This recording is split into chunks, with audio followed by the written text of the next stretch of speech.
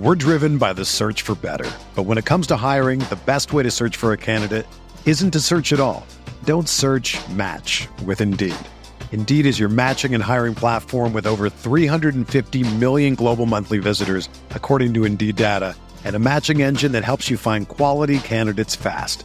Ditch the busy work. Use Indeed for scheduling, screening, and messaging so you can connect with candidates faster. Leveraging over 140 million qualifications and preferences every day, Indeed's matching engine is constantly learning from your preferences, so the more you use Indeed, the better it gets. Join more than 3.5 million businesses worldwide that use Indeed to hire great talent fast. And listeners of this show will get a $75 sponsored job credit to get your jobs more visibility at Indeed.com/Blue Wire. Just go to Indeed.com/Blue Wire right now and support our show by saying that you heard about Indeed on this podcast. That's Indeed.com/Blue Wire. Terms and conditions apply. Need to hire? You need Indeed.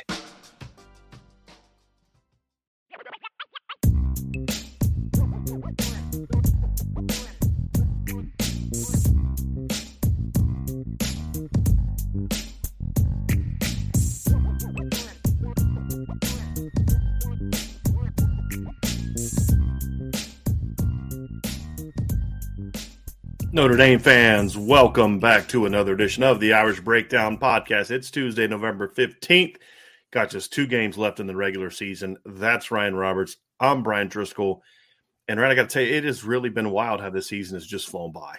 You know, I mean, we're sitting there, it feels like we're maybe getting to the halfway point. You're like, man, there's only 2 games left. It's senior day on Saturday.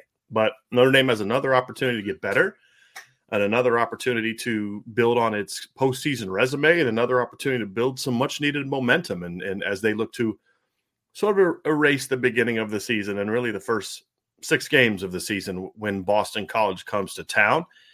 This is a longtime rival, Ryan. They call it the Holy War, right? Obviously, Boston College is a Jesuit school. Notre Dame is a Catholic school. There's some carryover there, I believe. I'm not quite a aficionado on Catholicism versus, you know, what Jesuits are and all those type of things. But Notre Dame does hold the all-time series lead in this game. They have currently won 8 in a row. Notre Dame has a 17-9 lead. The interesting thing, Ryan, about this series is Notre Dame has won 8 in a row. That followed a stretch where Boston College won 6 in a row and 7 out of 8. So this has definitely been very much a back-and-forth affair. There's only been once in this rivalry's history that a team did not win at least 2 games in a row. Notre Dame won the first 4 in 75, 83, 87, and 92. Boston College won in 93 and 94. Notre Dame won the next 4. And then they switched games. BC won in 99. Notre Dame won in 2000. And then BC won the next 6 from 01 to 08. And then Notre Dame has won every game since 09 in this rivalry. So very interesting matchup, and 2 teams that could not be polar opposites. But I'll say this, Ryan, Boston College is one of the more interesting teams that Notre Dame is going to play this year. And it's certainly an opportunity for Notre Dame to kind of go out and prove themselves, because their record is not good. There are parts of this team that are really bad. There are parts of this team that are really dangerous. So this is another opportunity for Notre Dame to say, hey, we're not that team that plays to the level of our competition. It's an opportunity for them to say, hey, we can put a 60-minute game together. There's a lot on the line for Notre Dame in this game beyond just what the final score is and what their record is at the end.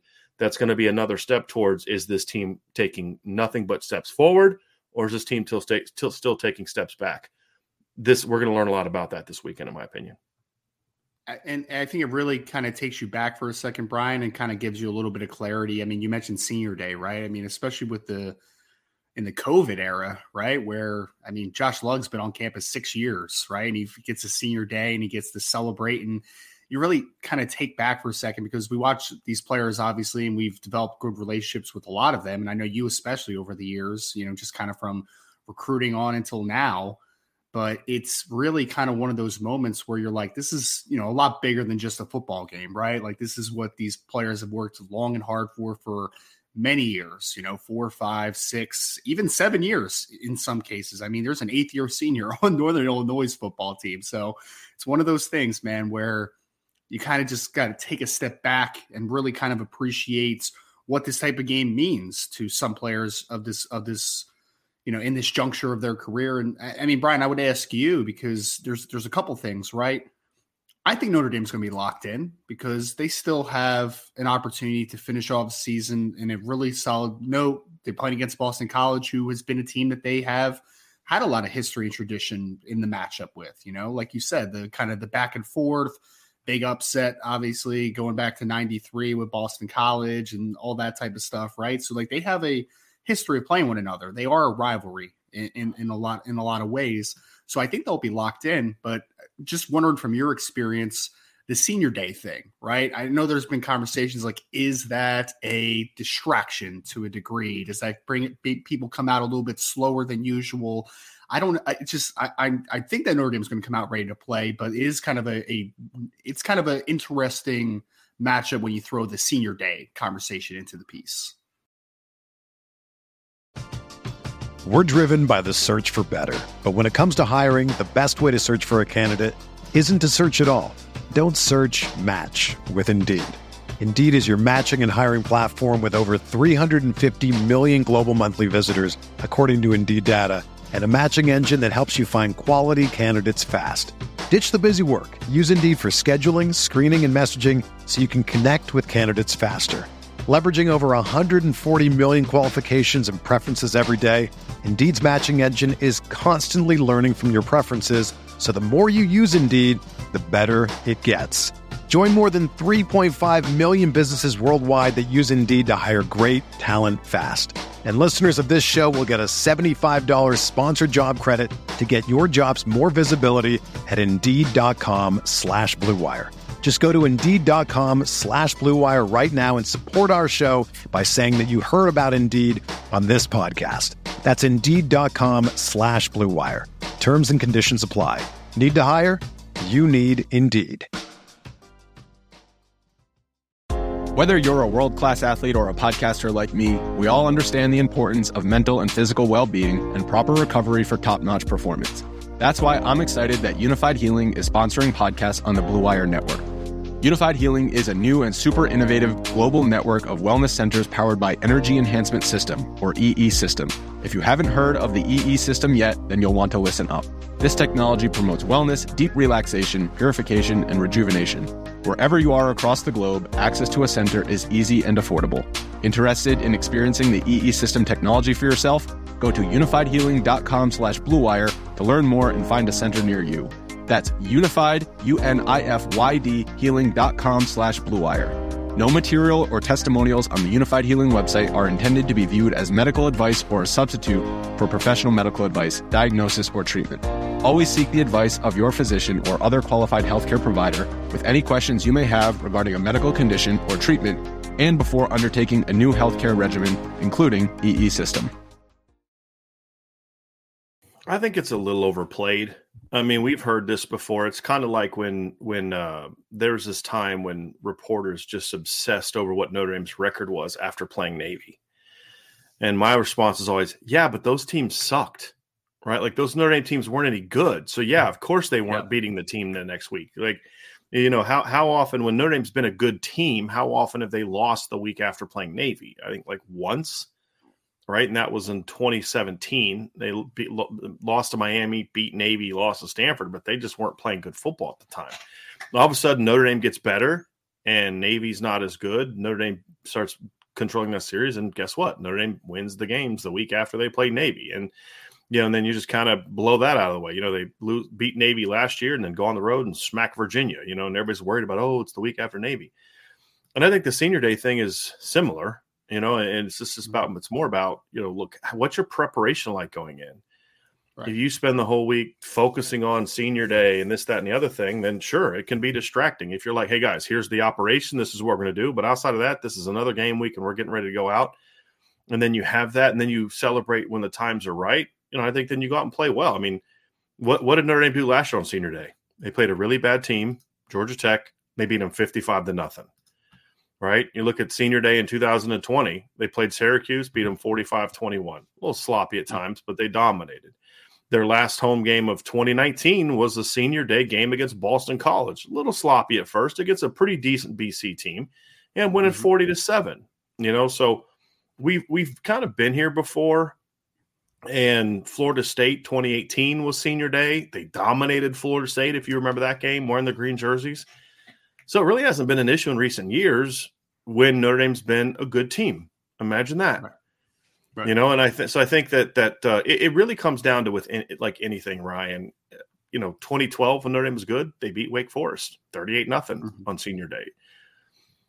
So for me, it just comes down to what's your preparation like? What's your focus during a week of practice like? What is your, what are you guys really spending your time and your effort and your mental space on this week? Is it constant discussion of your last game at home, and right.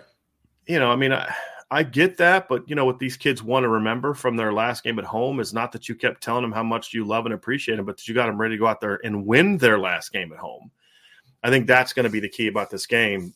I'll say this too, Ryan. Any thought about overlooking Boston College is eliminated, in my opinion, because of two reasons. Number one, Phil Dracovic and George Takis. Nick, when you know how, like, the defensive players from Notre Dame remember how good Phil Dracovic was when they had to face him in practice. They remember how the plays he made against them 2 years ago. And they definitely remember George Takis for sure, who was a kid who was a very good football player for Notre Dame. As a blocker, was a kid we always heard about how the damage he would do in the pass game in practice. Well, yeah, he didn't catch any passes in games, but that's not what the defensive players remember. They remember what he did to them in practice. And then the other one is the win over NC State. I mean, if you're the Notre Dame coaches, you're like, thank you, Lord, for letting Boston College go on the road and beat the number 16 team in the country the week before they come to our place. Because you're like, hey, fellas, we're not number 16. That team was ranked ahead of us. They went there and they beat them. You can't overlook this football team. And so I think those two things combined are reasons why I think that is, if there is any senior day hangover, I think that's the thing that emotionally is going to have them locked in this week is, hey, we want to win on our senior day. And you're playing a team that's dangerous. And you can point to the Louisville game. You can point to, when this team's not very good, but when they're clicking, they're the team that people thought they were going to be in the preseason. Well, and to your point about the NC State game too, Brian, like if I was the coaches, I would be like, hey guys, they beat that NC State team that was ranked number 16 last week, and they didn't even play a complete football game. Like Boston College turned the ball over a couple times. They couldn't run the football. They somehow played a marginal football game, not a great football game, and still beat the number 16 team in the country. So this is one of those games where, look, Notre Dame is more talented. We're not breaking news here, right? They're a lot more talented. They are better in a lot of phases than Boston College, but Boston College is one of those teams, to your point, that if you are not ready and you do not play your game against, they can sneak up on you. Ask NC State's. You just saw this last week, right? Like you just saw this story. Don't take this team for granted. You have to put your foot on the pedal, just get every distraction out of your minds. Notre Dame needs to come and they need to play good football because, again, you need to continue not only your streak here at the end of the season, your momentum here at the end of the season, but you also need to beat a team that wants to come in your house and beat you because we've talked about the tradition, the games that they've played in the past. We talked about all that stuff. Boston College is going to come in ready to play, and they've shown that when they are dialed in mentally, they can beat a couple good football teams. That's kind of the interesting thing about this matchup, Ryan, is you've got to think that the Notre Dame kids are smart, right? I mean, we talk about this, right? We think they're smart kids. That they've got to be aware of the fact that this team is talented. I mean, one of the things that we do every week is we do a thing we call the recruiting comparison. And when you look at the recruiting comparison between Notre Dame and Boston College, the comparison of the Notre Dame offense it's actually kind of funny because if you look at just recruiting rankings, the Notre Dame offense should be the strength of this football team. If you look at it from a recruiting standpoint, I'm actually going to pull this up because we do this article every week on Irish Breakdown, and it's an interesting one. But let's pull this up here, Ryan, to give people a glance at this. So this is sort of the recruiting comparison using the 247 Sports composite rankings. Well, if you look at the Notre Dame, I mean, a 5-star, a 3-star, and the 3-star happens to be arguably the best left tackle in college football. I would say probably not the best, but some people have said that. I think he's top 3 or 4 for sure. Peter Skoronski's pretty flipping good. He is. But if you look at the rest of it, it's like, man, that's your offense. And then you look at the dudes coming off the bench, like, man, your offense should be pretty good, you know? And then you look at Boston College with 2 4-star guys on defense. One is a high school kid in Bryce Steele. The other is a transfer from Florida State and Jaden Woodbay. But then you look at this next part of this matchup, Ryan, and it's this one down here. It's the Notre Dame defense against the Boston College offense. BC has 5 former 4-star recruits in their starting lineup on defense, and Notre Dame has only 6 on their BC has 5 former 4-star recruits on their starting offense. Notre Dame only has 6 on their starting defense. And, of course, notice something about BC that you don't see at Notre Dame. BC has 2 former top 100 recruits. So, you know, you look at these kids are going to be aware of these things. Now, I would also say that this right here, this ranking right here, see that ranking for Zay Flowers and see that ranking of Brandon Joseph? That's exhibit like 975. See that ranking right there for Benjamin Morse and Cam Hart? It's exhibits 975, 976, and 977, why you should not put too much stock in recruiting rankings. But for kids, young kids, they're going to look at that kind of stuff. And they're going to say, hey, like, you know, look, man, these guys have some dudes that I played against at the Under Armour game or I played against in high school, and these are good players. And those things all factor into the fact that, you know, this is a game that I think Notre Dame is going to be up for. And they need to be because, look, you've got a huge test coming up in a week and a half. And if you think that Senior Day presents some distractions, next week is even worse, because the thing that stinks about Notre Dame's schedule, and something I wish they would change, is I don't want every game at the end of the year to be at the end of the year in California. That's why I would like for them to stop playing Stanford, or at least stop playing Stanford at the end of the year. The recruiting calendar has changed as such that Notre Dame doesn't need that West Coast trip anymore. They don't recruit the West Coast enough to make it that important. And no matter where they play, the coaches can hop on a plane and fly wherever they need to fly to.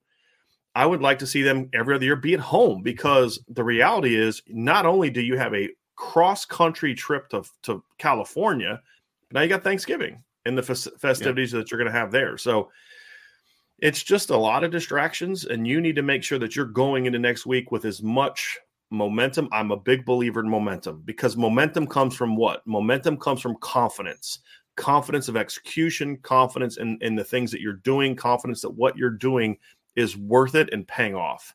That's where momentum comes from. It's not some like organic thing that just manifests and there's nothing you can do about it. It comes from preparation, confidence, execution, all those type of things. And I think that is where what turns into momentum. And you need that going into the next week, because you're going to face, I would say, probably the 3rd best team you're going to face all year in USC, and a team that arguably is, you know, could be contention for the 2nd most talented team that you're going to play this year from a skill standpoint, right? Mm-hmm. And so I don't even think it's arguable. I think they're clearly the number 2 team you're going to play this year from a skill standpoint. I think Clemson, you could argue overall team talent when you include lines and linebackers and stuff like that. But, I mean, just player for player, this is the 2nd most athletic team that you're going to play this year, in my opinion. You've got to get locked in and ready for that. You can't have this doubt that is, you know, what Coach Freeman mentioned after the game on Saturday. The players weren't really happy about the win. Well, I'm actually kind of happy about that, to be completely honest 100%. With you. I want them being pissed off about how they played in that game. But I also want them being really confident going into the week of the USC game. I want them coming in with the same piss and vinegar that they had going into the week of preparation for the Clemson game. And the better you play the week before it, the better it's going to be. And that's, you know, and I think Notre Dame went into that Clemson week real confident because of the way they went on the road and smacked around Syracuse. And so I think this is a game where you're going to need some of that. That's what's at stake for Notre Dame in this game, Ryan. Yeah, and I love the great note there too, Brian. It's because, look, we heard it a lot after, you know, Notre Dame wins 35-32 over Navy and collapses in the second half, right? That a win is a win. Well, that tells me right there that Notre Dame team isn't thinking it that way, right? Like, they're disappointed in their process. It's not the result. The result is not everything. We talk about that all the time, right? Being process-driven versus results-driven. Clearly, this team was not happy with their process to get to the final score. So now it's attention to detail. Let's get back to the drawing board. Let's hit that breaking point of, hey, this is what we're going to be, or we're going to fall back into the trap, right? Against a team that has been lackluster throughout a large portion of the season. Again, dangerous team when they're playing well, but when they're not, they're a pretty bad football team. So Notre Dame needs to clear their minds, get back on track, and get back to the process that has made them successful against teams like Clemson that we've seen in recent weeks, against Syracuse on the road. That's the process that is going to make Notre Dame successful, and they need to get back to this. And I agree with you completely, Brian. Like, that USC game is going to be a big game for Notre Dame in 2 weeks. It's going to be massive because that is a team that Notre Dame fans don't like. That's a team that you've had some history with, not as much in recent years. And that's a team that you're going to need to dominate, right? Because they're a big brand, obviously, of college football. They're a team that's looked out upon as being an ascending team with Lincoln Riley and all those cats that transferred over. That's a big game from a national perspective, right? Where are these programs at? Where are they going? So I agree with you completely. Notre Dame needs to have a good game and a good process and a good result this week, because that confidence is going to breed into that final week of the season. And that's when you need to be playing your best football right at the end of the season. So massive performance potentially for Notre Dame this week, because it really, I think, springboards you into that final game and into whatever the bowl season kind of brings for Notre Dame. Ryan, can we quickly put this to rest real quick? Let the people see this rumor going around. Okay, see, Ryan does have ears. So knock that off, Alan. Used to have my ears. Yeah. When I was a cool kid back in the day, I used to have my ears pierced as well. So yeah, I did that for 1 year. My freshman year of college, I did that, and I was like, this is dumb. So I stopped wearing them. This is stupid. I remember when I met my wife, she was like, yeah, I don't like the earrings thing. You need to stop wearing those. I'm like, all right, yeah, sounds good. I was a quarterback. I was a pretty boy. I had to, and I was like, these are stupid. No, I'm going back to jeans and a hoodie. Forget this. All right, let's get back into this BC matchup, because this is one of the more somebody just asked, did y'all have frosted tips also? I never did that. So I never had frosted tips. We'll dive into that, Jonathan. We'll dive into that in the mailbag. Let's get back on track with this game. But this is such an interesting Boston College team, because let's just come out with it, Ryan. Like we call this, it's a show my dad used to watch. I was never a big fan. I'm not a big Bill O'Reilly fan. I think he's kind of a whatever. We don't need to get into that. But anyway, we had a show called the No Spin Zone, right? And this is the no spin show, right? We don't give y'all spin. So let's just be real about this. This is not a very good Boston College team. It's not. This is not a team that Notre Dame should lose to. It's not a game that should be competitive. It's not a game where we're going to come out of this game and Notre Dame wins by a field goal and be like, you know what? That was a good, hard-fought win because this is actually a better team than their record. No, they're not good. Do they have some talent in places? Yeah. Does that make them dangerous if you're not locked in? Abso-freaking-lutely, and we'll dive into some of those position groups as well. But this is the kind of game where you look at it and you say, if we are who we say we are, this is the game we should dominate. We should neutralize where they're really good because we should dominate where they're not. And it's going to tell us if this team can be locked in, if this team can put together a good week of preparation. That includes coaches and players. When we say team, this isn't just about players. It's everybody. And can this team be locked in to go on a Saturday afternoon when it's not live and big time event and night game and all the craziness that comes with like the Clemson game? Go out at home and do that, because we're still trying to learn if this is a team that plays to their competition, or is it a home and away thing? Is the Clemson are those still anomalies? Those are all parts of what you want to do, Ryan. And so those are things that this team has got a chance to prove against a team that can hurt you if you don't stay locked in. And so that's the thing is, if Notre Dame doesn't play their game, if they're not focused, if they are sloppy, if they make mental mistakes, assignment mistakes, BC will hurt them, especially with their offense, because Zay Flowers will rip you up if you're not locked in. All right, Jalen Gill can hurt you if you're not locked in. If Phil Jurkovec plays, he's the kind of kid, if you're not tackling well, he'll spin out, roll around, run around, and throw a ball 50 yards over your head. We've seen him do that against Notre Dame. Yep. But he's also a quarterback that, he does hold on to the ball longer. And if you're dominating the areas that you're going to dominate, Emmett Morehead, I noticed last week, tends to hold on to the ball a little bit too long as well. That's a BC quarterback problem, not just a Phil Djokovic problem. Dennis Gruel had that problem last year.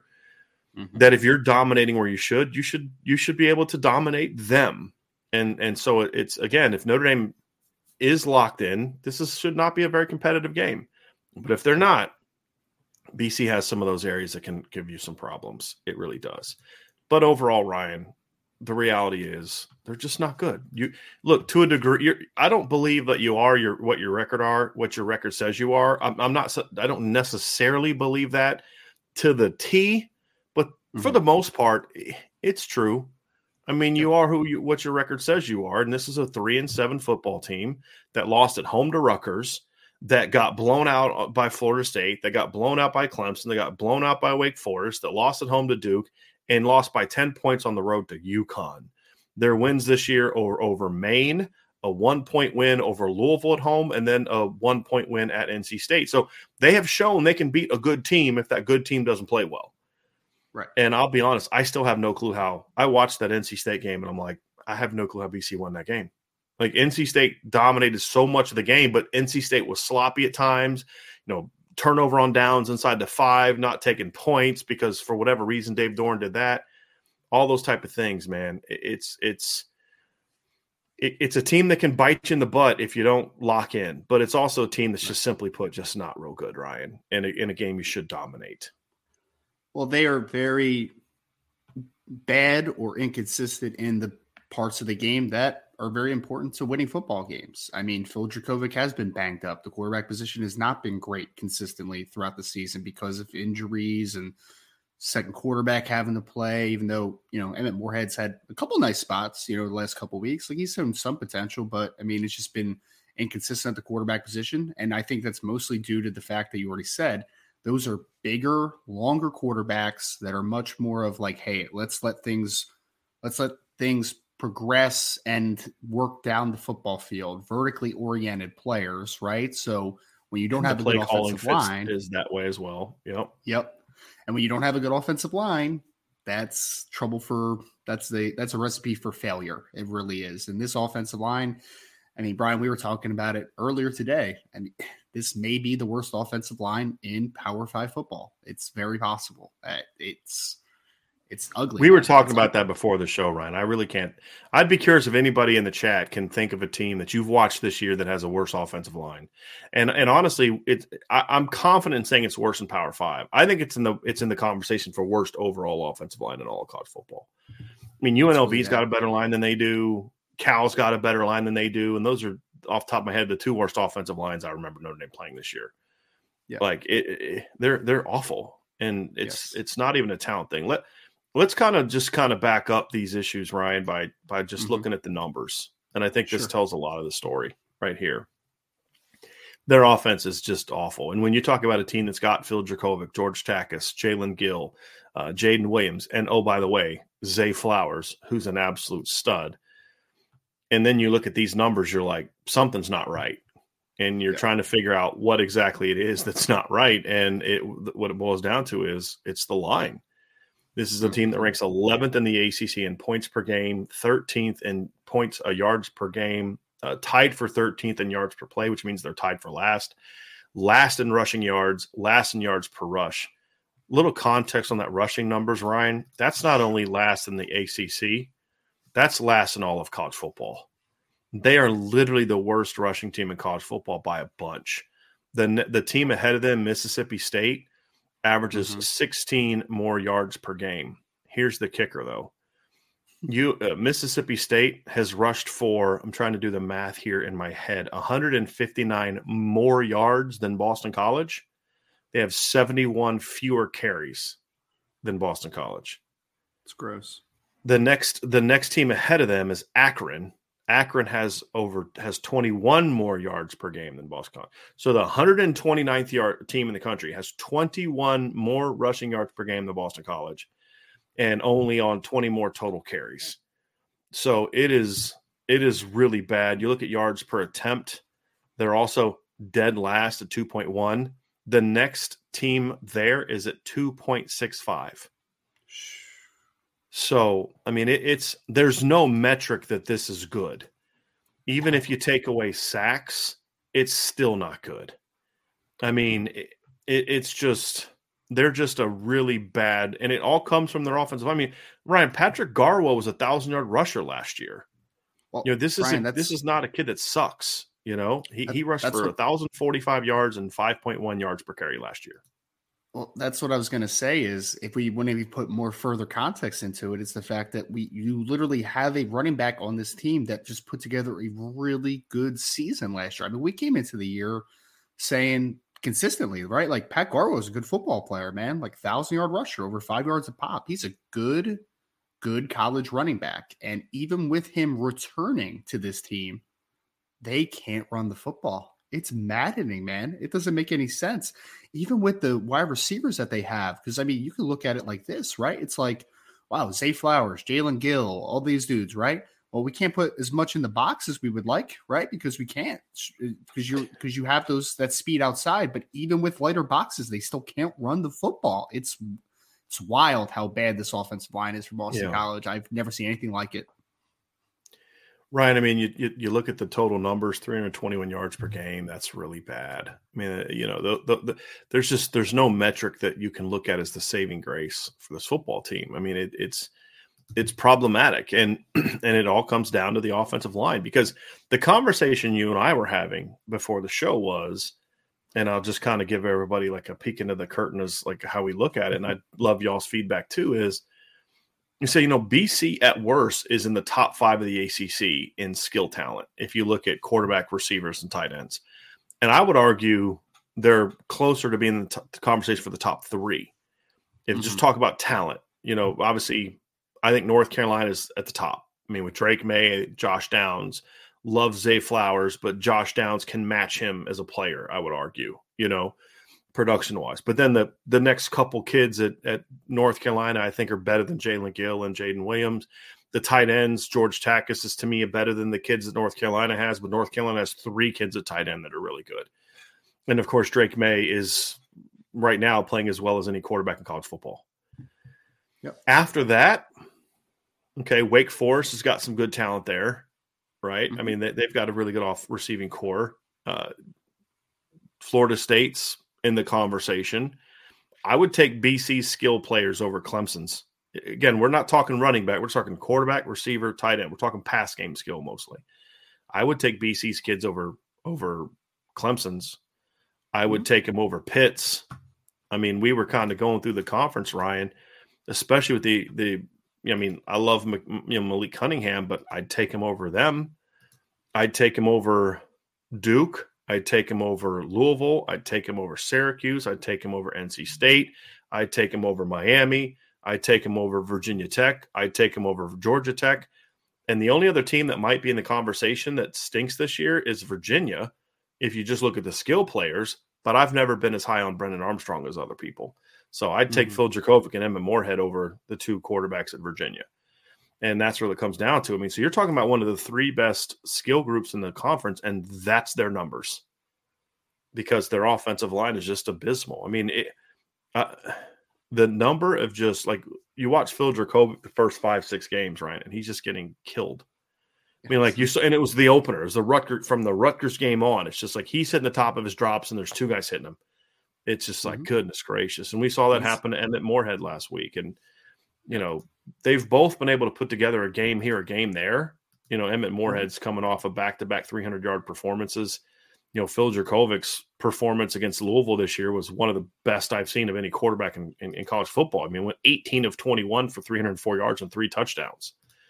But then you're looking at a kid that rushed for over 1,000 yards twice in his high school career, was an all-state basketball player, has minus 43 rushing yards this year. Phil Dracovic. I mean, it really is just the Achilles heel to this team. And that's on Jeff Hafley, to be honest with you, because this has been a problem for them throughout his tenure, because they were pretty decent on the O-line last year, but they were abysmal in 2020, and they're even worse in 2022. It's like, you've got to be able to see this. And even if Christian Mahogany's not hurt, it doesn't change much. It really doesn't.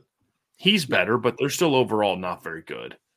And it's one of the many disappointing aspects of Jeff Hafley's tenure at Boston College is what they've been able to the inability of one of the best producers of offensive lines in college football the last previous 20 years can't produce all good offensive lines. It's wild, man. I mean, Brian, the craziest part too is, I mean, because you could think of historically, right? Like you can think of Anthony Costanzo and the Lindstrom brothers, and they've done a really good job offensive line wise. Gosler Cherilus back in the day, like they've had some dudes that have come out of Boston College. But even just last year, I mean, Boston College had one of the best offensive lines in college football last year with Zion Johnson and Ben Petrula and Alec Lindstrom, and it was a good offensive line for college football terms. And the drop off and the worst part is that because Mahogany is a really good football player. He was, he was going to be a all ACC performer, whatever. He was a really good player.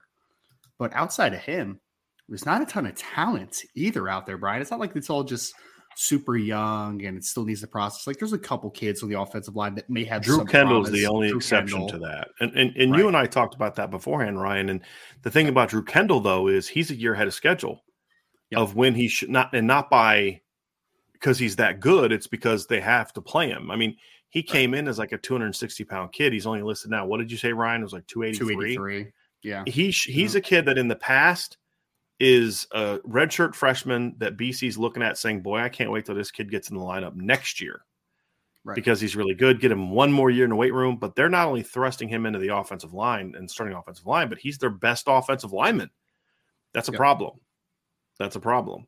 And somebody said in the chat that Colorado's line might be worse. It's not. I've watched Colorado play a couple times this year. They're not. Here's the difference between Colorado and BC. Colorado doesn't have talent anywhere on offense, really. BC does. And so, BC averages more points, but that's due to talent. But if you look at the rushing numbers, Ryan, I mean, BC is almost doubled up by Colorado. I mean, BC's averaging 61 rushing yards a game. Colorado's over 115. Again, that's almost doubling them up. They're at 3.5 yards per rush, which is not good. That's, again, over almost a yard and a half better than them. And the same thing with sacks, too. I mean, Colorado gives up a lot of sacks. I think Colorado right now, let's see here. Colorado ranks 62nd in the country. They've given up 620 sacks to a game, 62nd, not good.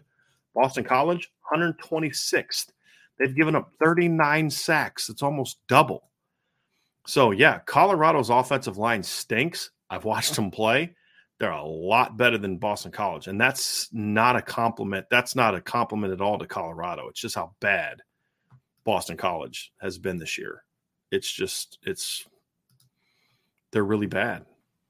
It's sad, too, because you want to see teams – you want to see teams, Ryan, that I don't know. I mean, call me crazy. I want to see teams. I want to see good teams. I want to see good football, right? That's my thing. I want to see good football. I want to see a team, like Boston College, be competitive. I want to be reminded of the great games they've played in the past, because the reality is, Ryan, is because when they win, I want to kind of enjoy it a little bit more. It's kind of like it's almost like hard to enjoy beating them because of how bad they are. And, of course, it's bad for the ACC as well. When you need mealtime inspiration, it's worth shopping Kroger, where you'll find over 30,000 mouth-watering choices that excite your inner foodie. And no matter what tasty choice you make, you'll enjoy our everyday low prices, plus extra ways to save, like digital coupons worth over $600 each week. You can also save up to $1 off per gallon at the pump with fuel points. More savings and more inspiring flavors make shopping Kroger worth it every time. Kroger, fresh for everyone. Fuel restrictions apply. No, it's really bad. It's really, because they for a long time, Brian, Boston College was just looked at as that team that, are they an elite football team? No, but they're just a consistently good football team, right? Like you can't have a week off against them. Like you think back to like the Matt Ryan era and even more recently, and they were always a good product on the field. And over the last few years, it just has not been the same. And you look at these defensive numbers, and I'm like, Jeff Hafley, man, like I thought he was a defensive guy, right? And he's got, a lot of mean, he is a really good, smart football guy, but for whatever reason, just has not worked out as a head coach. I mean, some guys are just good coordinators, not good head coaches. Maybe that's the issue that's sitting here, but because, I mean, we talked about it before the show, and I maintain this, is that there are several players on BC's team right now that if you told me, hey, Notre Dame could have that guy, I'd be like, Zay Flowers, come on over here, buddy. Yeah. Cam Arnold, if you want to come over, you can too. One of the corners, you can come over. Christian Mahogany, if you're healthy, you can come over and compete at guard for sure, man. Like, come on over. But I think you said it perfectly. It's across the board, though. There's just the drop off from your top 5 best players to your next 5 is just, man, or even top 15 players. Like, it is just a massive drop off. So I don't know what's going to happen with Jeff Hafley and this coaching staff, or what's next after them, whenever that happens. But something needs to get fixed, man, because there's just a lack of talent right now on this team. It's not like it's just all young and it's all inexperienced. There's always going to be some parts of your team that are like that. But I mean, I just watched this offensive line, that both tackles, both guards, and I'm just like, these kids are super talented, man. Like, there's just not a ton of talent here right now, which is just troubling. It's a little bit troubling right now. Right. Like last year, Ryan, when we were watching Notre Dame struggle on the offensive line, you could point to, the coaching isn't where it needs to be, and this guy's going to eventually be really good, or, there's, if you can replace this guy and these other guys are better players, you can kind of get into those conversations. That's not an issue with Boston College. They're just not, like you said, there's just not the talent level there. And that's the thing that I think is kind of disheartening if you're a Boston College fan, is there's no like, hey, if only this happens, or you make a coaching hire, and if that happens, this team is really good. You can't really point to that, because that's not really who they are. They're just bad. Yeah. And it makes me really sad too, Brian, because I don't think I ever told you this, but the starting defensive tackle for Boston College, Cam Horsley, I actually coached in high school he went to Cinnamons in high school here in New Jersey. So I wish for Cam's sake that the team would be a lot better than they are right now, because he's starting there as I think he's a redshirt sophomore this year or so, but it's just, talent is not great, man. It's just not. I mean, it's very disappointing, because especially offensive line wise, because you think of, the best producers of offensive line talent, your Notre Dames, your Iowas, but like that next tier down, man, like Boston College has been consistently a good evaluator of offensive line talent and producer of offensive line talent for the next level. Like, there's always seems to be an offensive lineman at BC that you kind of need to get your eyes on. And right now, that's just not the case. It just isn't right now. So let's talk a little bit about the Boston College defense, Ryan. And this is an area that's a little bit more intriguing, because yes, they struggle, but so is the Notre Dame offense. And they're I would say a decent rush defense. Ryan, would you say that that's accurate, that they're a decent rush defense? Yeah. I think that they are tough. I think that's the thing that you can point to about this football team. They're tough. They are. They've got some decent size up the middle, right? They've got some solid players in the secondary. Josh DeBerry is a really good nickel. But overall, the thing that hurts them is similar to what hurt them the last couple of times they played Notre Dame. Is they're tough. They're a little bit more undisciplined this year than they've been in the past. But overall, I think they're coached well-ish, with their defense coordinator and Jeff Hafley. The problem is their speed on defense is really the thing that hurts them. That's the thing, Yeah. So that's going to be the interesting part of when you look at this matchup. That's going to be interesting. Yeah, I mean, individual by individual basis, there's a couple players on defense that you look at and say, like, I would love to work with that kid. That kid has a lot of talent. And I mentioned Cam Arnold, number 5, the linebacker, who I think's a talented football player, former safety. He's got some speed on the second level. Number 6, their defensive end, who I'm not going to even try to pronounce his name because I'm going to butcher it very poorly. Josh DeBerry is a kid that you mentioned has played a little outside, a little inside during his career. Really good nickel. Elijah Jones is a pretty talented corner in his own right. He's a solid football player. But from a team speed perspective, I agree. It's not where you want it to be. And for a team that is built by a defensive mind like Jeff Hafley, I mean, I don't know if you felt the same way, Brian, but like against against NC State, especially early on in the game, I was just losing my mind watching some of these run fits from these linebackers, man. Like it was atrocious. That was more about missed opportunities from, I mean, North Carolina State was moving the ball up and down the field on them early in the game. I mean, they had I think their first 5 possessions got into BC territory, and they came away with 14, 17 points or something like that. It was not that game. If you watch that game, that win was not the BC offense in the second half stepped up and made some plays. And Emmett Moorhead on that last drive made some plays. And of course, being able to throw to Zay Flowers makes it a lot easier, but it was a situation, Ryan, where it was like NC State just kept shooting themselves in the foot more so than BC outplaying them. But yeah, the run fits from linebacker. Because NC State's not a really good rushing team, Ryan. That's the thing. It's like they don't run the football very well. And they were early in the game, they were running all over it. And a lot of it, there was a play where Bryce Steele, I don't know what he was doing backside, and they just take an inside zone. It was the easiest inside zone cutback that I've seen. And you're just like, you're looking at these gaping holes opening up, and it's because of just the run fits were so bad. So, like you said, it was really strange. Like I said, here's what NC State did the 3 games before. They ran for 95 against Syracuse, 60 against Virginia Tech, 115 against Wake Forest.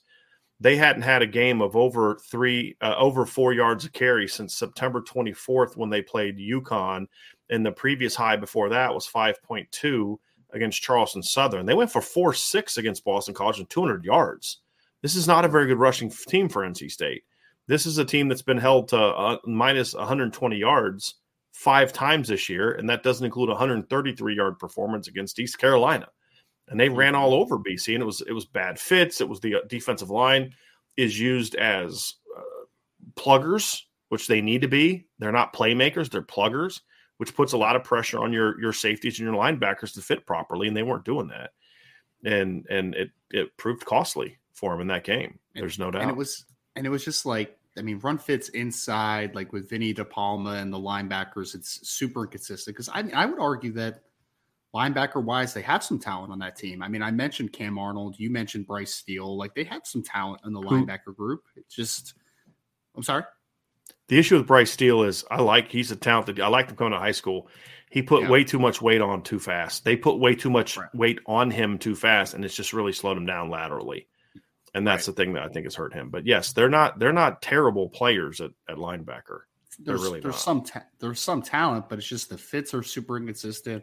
There was one play early on in that game, Brian. I forget if it was the first or the second drive, but they ran just like a little, I think it was inside zone, but it just bounced because the defensive end just completely got washed down, bounces outside, and like, okay, man, you attacked the mesh, but then there was nobody at home working in the alley. And you're just like, somebody was fitting wrong in that play, right? Whether it was the defensive end taking the wrong assignment there, or if there was a nickel or safety that just did not fill the alley correctly. But it's just, there's a complementary feel on the defensive side of the football for how to fit properly, right? Like if you're not in the right spot, then that leaves somebody else out to dry.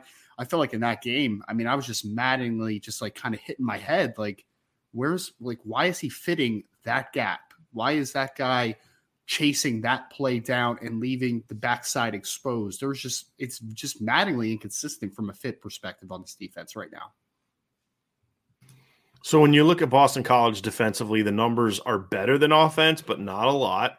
And their pass defense has been good total yards wise, but that's misleading, because if you look at the other particulars of their pass defense, it's not good. What they've been able to do is a couple times, Ryan, they've kind of been able to benefit by playing teams that aren't very good, if we're going to be honest with you, or teams that aren't running the football very well, or in some instances, teams ran the ball effectively on them and didn't need to throw. But their pass defense is okay. When they've played good passing teams, they've gotten ripped up pretty good. Jordan Travis threw for 350 on them. Wake Forest threw for 313 on them. So they haven't played a lot of good passing teams. Clemson threw for 220 on them, and Clemson and 3 touchdowns. That's not a very good pass attack. So when you look at it, Maine threw for 289, but Virginia Tech can't throw the ball. Rutgers can't throw the ball. UConn doesn't throw the ball. They did a nice job against Duke. That's the one game where I'll say I thought their pass defense played well. It was against Riley Leonard and Duke. and but they still gave up points and those type of things. So it's just a team that we could spend all day talking about how bad they are, Ryan, but it's just not a very good football team. And so when you're Notre Dame, here's the dilemma. You look at it from a coaching standpoint. Your players are going to look that they beat NC State. They're going to look that they beat Louisville. They're going to look at the high-ranked kids. But then these kids are going to watch the film, and they're going to yeah, they're not very good. So you got to figure out a way as a coaching staff to keep them focused and locked in on the process of what you're trying to accomplish going into this game, because it's going to be hard to motivate them. It's going to be easy to motivate them early in the week. It's going to be harder to motivate them as they go during the week as they do more and more film prep. And then you hope that it's easy to motivate them on Saturday because you've got game, it's the last home game of the year. It's senior day. Let's go out. Let's play our butts off and send these kids out winners. And the one optimistic thing I have is Marcus Freeman had a very let's win one for the veterans attitude going into Oklahoma State. And that team came out of the gate on fire against Oklahoma State. Yep. And BC's not a team that's going to come back on Notre Dame the way Oklahoma State did. They're just not. Or Navy did, because they're not a triple option team. So we've seen him play the whole let's win one for the Gipper type of thing before when you look at the veterans, and his team came out, played hard. Can he recreate that magic, or was that sort of a one-time thing for a coach taking over and the kids were excited about it? We're going to find out. We're going to find out on Saturday. Yep. And we'll break down the particular of the matchups. We'll do tomorrow. We'll look at the statistical matchup more in depth. We'll talk about some of the individual matchups. We'll talk more about the areas where BC is dangerous. We started to kind of dive into, just to give you a little taste today, we look at the receiving core especially, and kind of look at where they are. We'll do keys to victory on Thursday. So Ryan will not be here tomorrow, but Ryan will be here on Thursday. So we'll do some of that conversation tomorrow. Then, of course, Friday we'll have predictions. We have multiple shows today. We have, obviously, an IB Nation Sports Talk show at 6 o'clock. I believe it's going to be Jesse and Sean tonight. And then at 9:30 tonight, okay, the college football playoff rankings is later tonight. So it's at 9 o'clock, and it could start a little bit later because, they always do like basketball games till 9 o'clock, and then the game runs over, and they call a million timeouts in the last 30 seconds of the game. And so the last minute of the game lasts as long as the first 19 minutes of the second half. So be prepared for that. But we'll go live around 9:30 and discuss the rankings. Well, actually, we will go live at 9:30. And what we'll do is if they just started the rankings, we'll kind of talk about where Notre Dame is and then just discuss them as the rankings come out. We'll discuss the rest of the rankings as they come out. So we'll have that tonight at 9:30 as well. And it'll be fun. It'll be fun. So we've got a lot planned for this week, Ryan. That's going to do it for this portion of the show. We're going to have a mailbag coming up next, so don't go anywhere. But before we jump into the mailbag, everybody, hit that like button, hit that subscribe button, hit the notification bell, share this podcast, sign up for the boards at boards.irishbreakdown.com. And I'm not going to lie to you, Ryan, I got a confession to make. During the show, I made a purchase of Built Bars during the show. I'm not going to lie to you, because for those who like Built Bar, I went on last week. They were not there. I went back this week. Cookie dough is back, and the brownie batter puffs are back.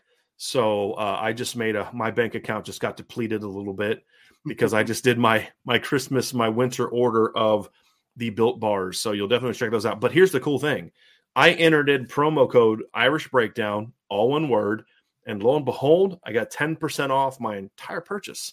Imagine that, Ryan. So that made the hit to my account a little less damaging. So I know you like Built Bars, but as soon as I saw cookie dough was back, I was like, okay, this is happening. Sorry. We got to do this. We got to do this. So definitely check out Built Bar. And again, there's a link below in the description bar if you're listening via YouTube. And if you are not, and you go to Built Bar's website, you do your order. When you check out, it'll say apply promo here. Type in Irish Breakdown, one word, all caps, and you will get 10% off your entire purchase. So that's what we're gonna end on today, Ryan, before we dive into the mailbag. But thank you all for joining us on this edition of the Irish Breakdown podcast.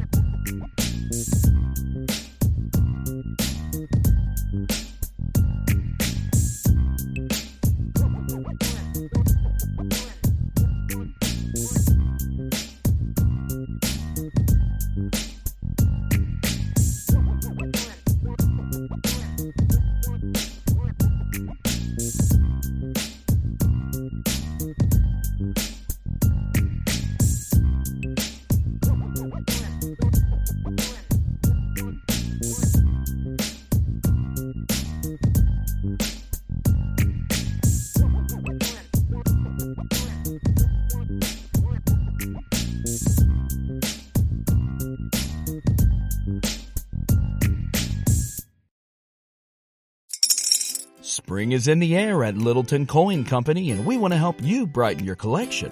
Visit us at littletoncoin.com all month long to enjoy 15% off your purchase. With a wide selection of coins, paper money, supplies, and more, Littleton Coin Company has something for every collector's taste. Use promo code SPRING at littletoncoin.com for 15% off your purchase all month long. Restrictions apply.